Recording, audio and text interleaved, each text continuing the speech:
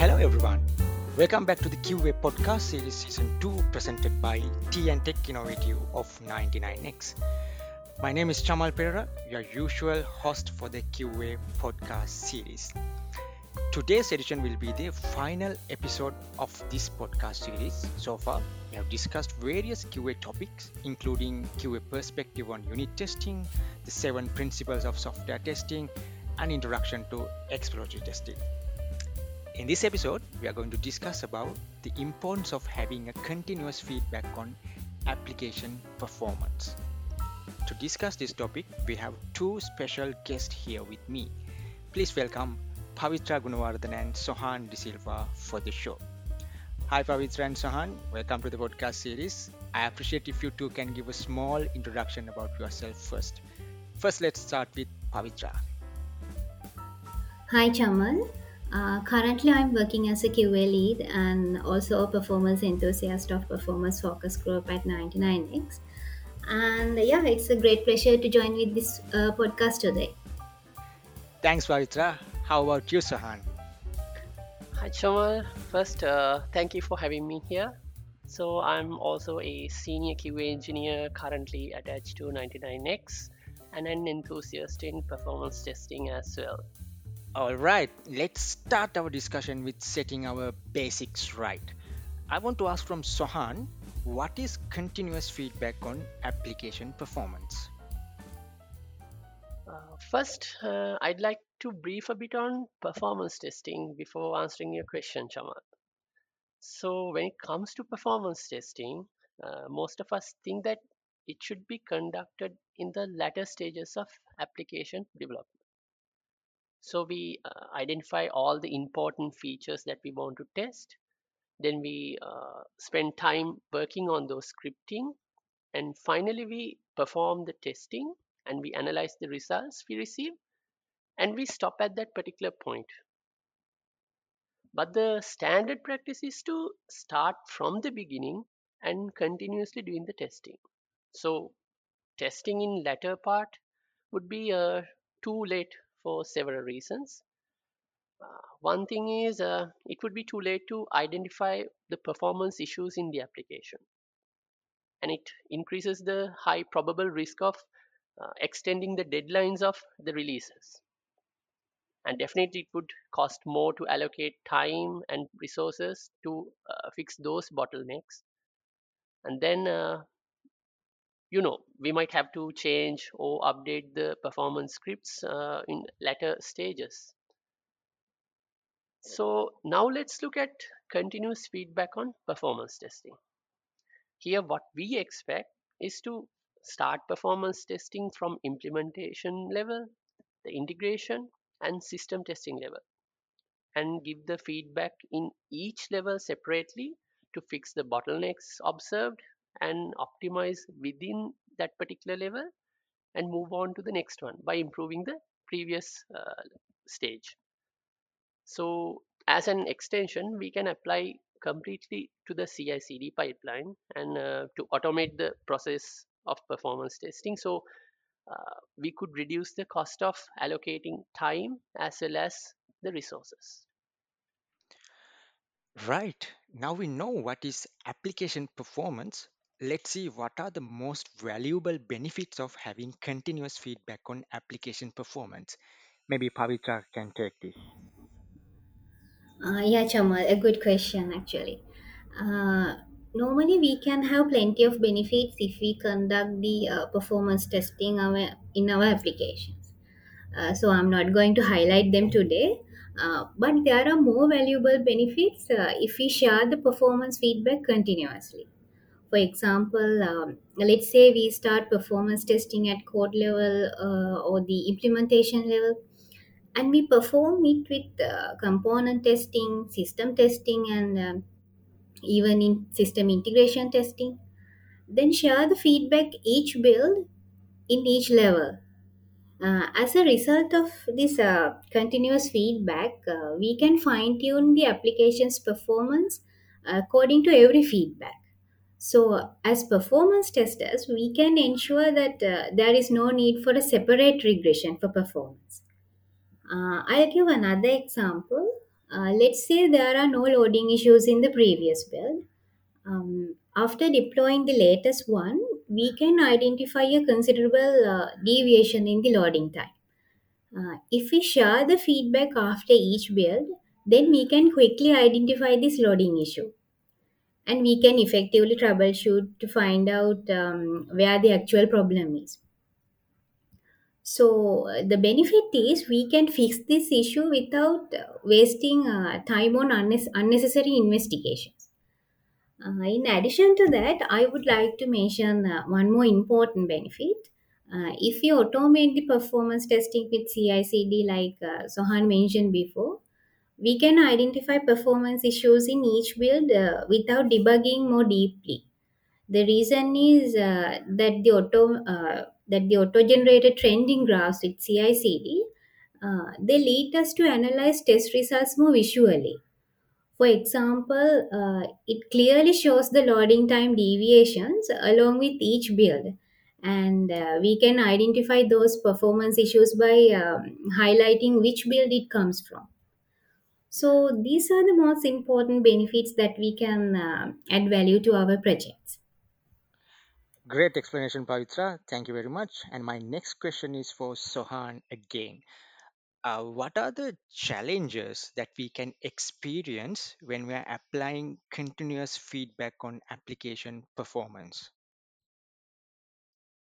Yes, Chama, there are obvious challenges we would face.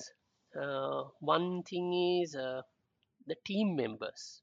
So when it comes to them, they may not be aware of the importance of the continuous feedback on applications performance, and there are different challenges in incorporating the feedback.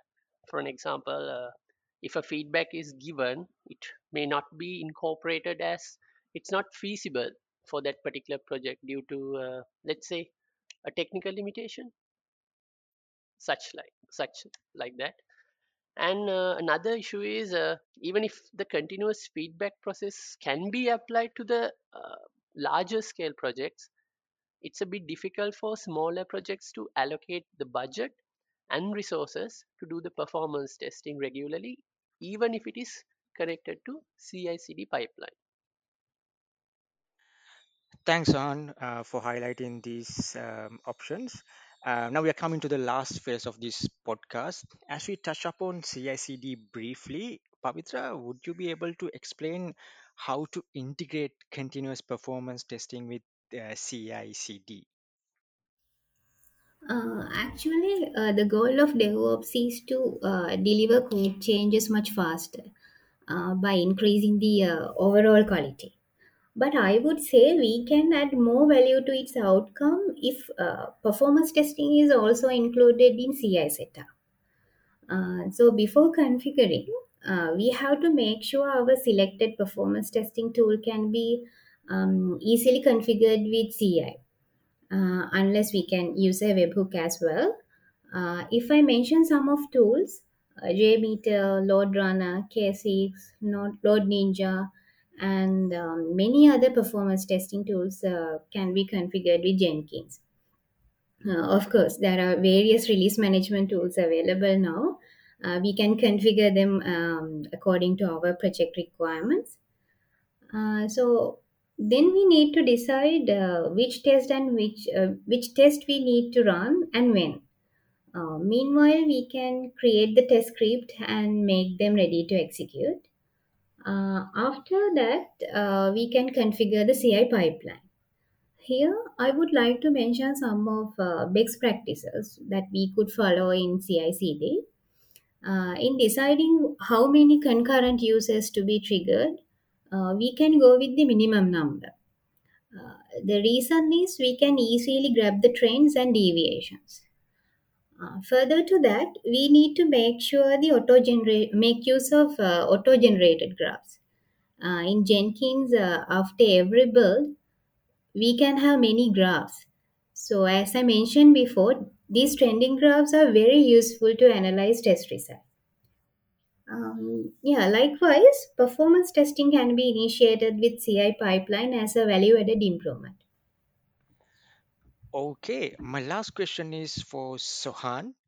Who is most likely to get value from continuous feedback on application performance?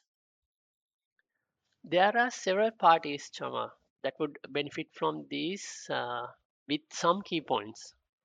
So, one particular party is the dev team.